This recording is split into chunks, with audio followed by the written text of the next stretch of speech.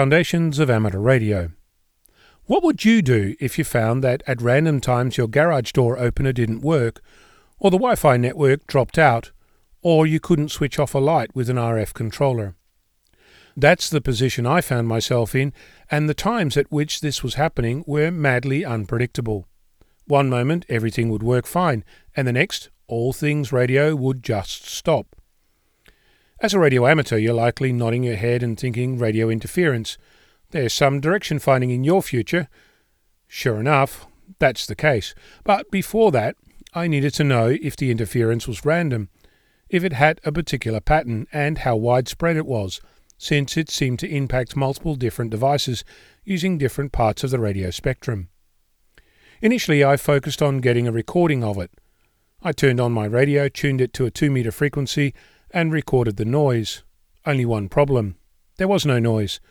All I could see was an extreme signal strength, but it wasn't showing up as noise.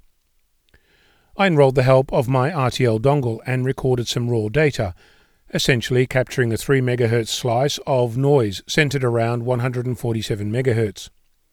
All that revealed was that there was noise. I already knew that. At that point, I decided that a bigger hammer was needed.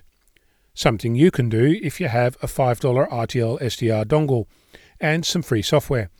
In my case, I used a tool called RTL Power and a visualization tool called GNU Plot.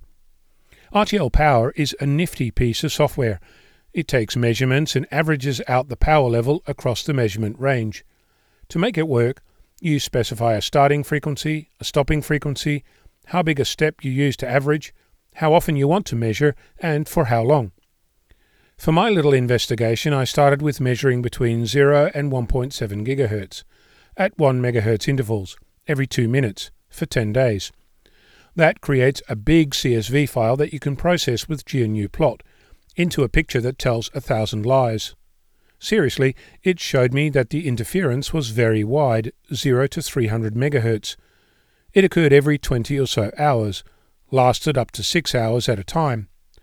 There were other things happening as well, similar patterns but across an even larger frequency range, from 0 to 600 MHz, but in shorter duration and of lesser strength.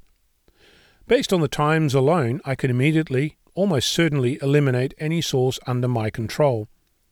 Based on the timings, I can also determine that the noise is likely not created by an automatic process, given that they vary in duration and the way they're clustered around specific times. The variation of the interference allows me to determine that there are at least 3 separate types of noise, each with specific characteristics and times, sometimes overlapping. It's too early to tell if this pattern will continue. One possible next step is to set up the same measurement tool and powering it from a battery. Once I've got that working, I expect to turn off the house power during an interference session and determine if the noise is coming from my house or if it's an external source, which seems likely.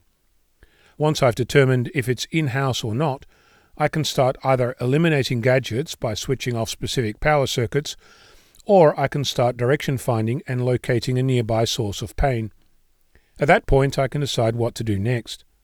That said, at the moment it looks like several televisions around me are creating an RF noise storm of epic proportions.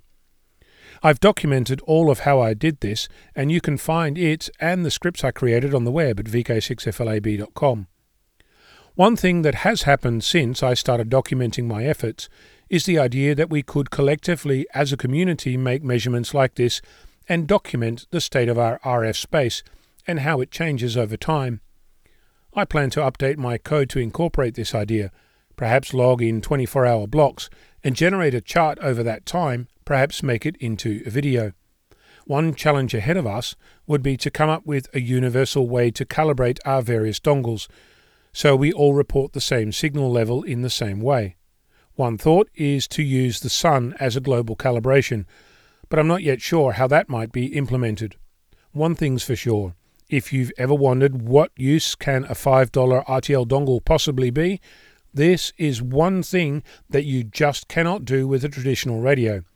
That's not to say there is a place for both in the world, just different tools for different problems. I'm Onno, Victor Kilo 6, Foxtrot Lima, Alpha Bravo.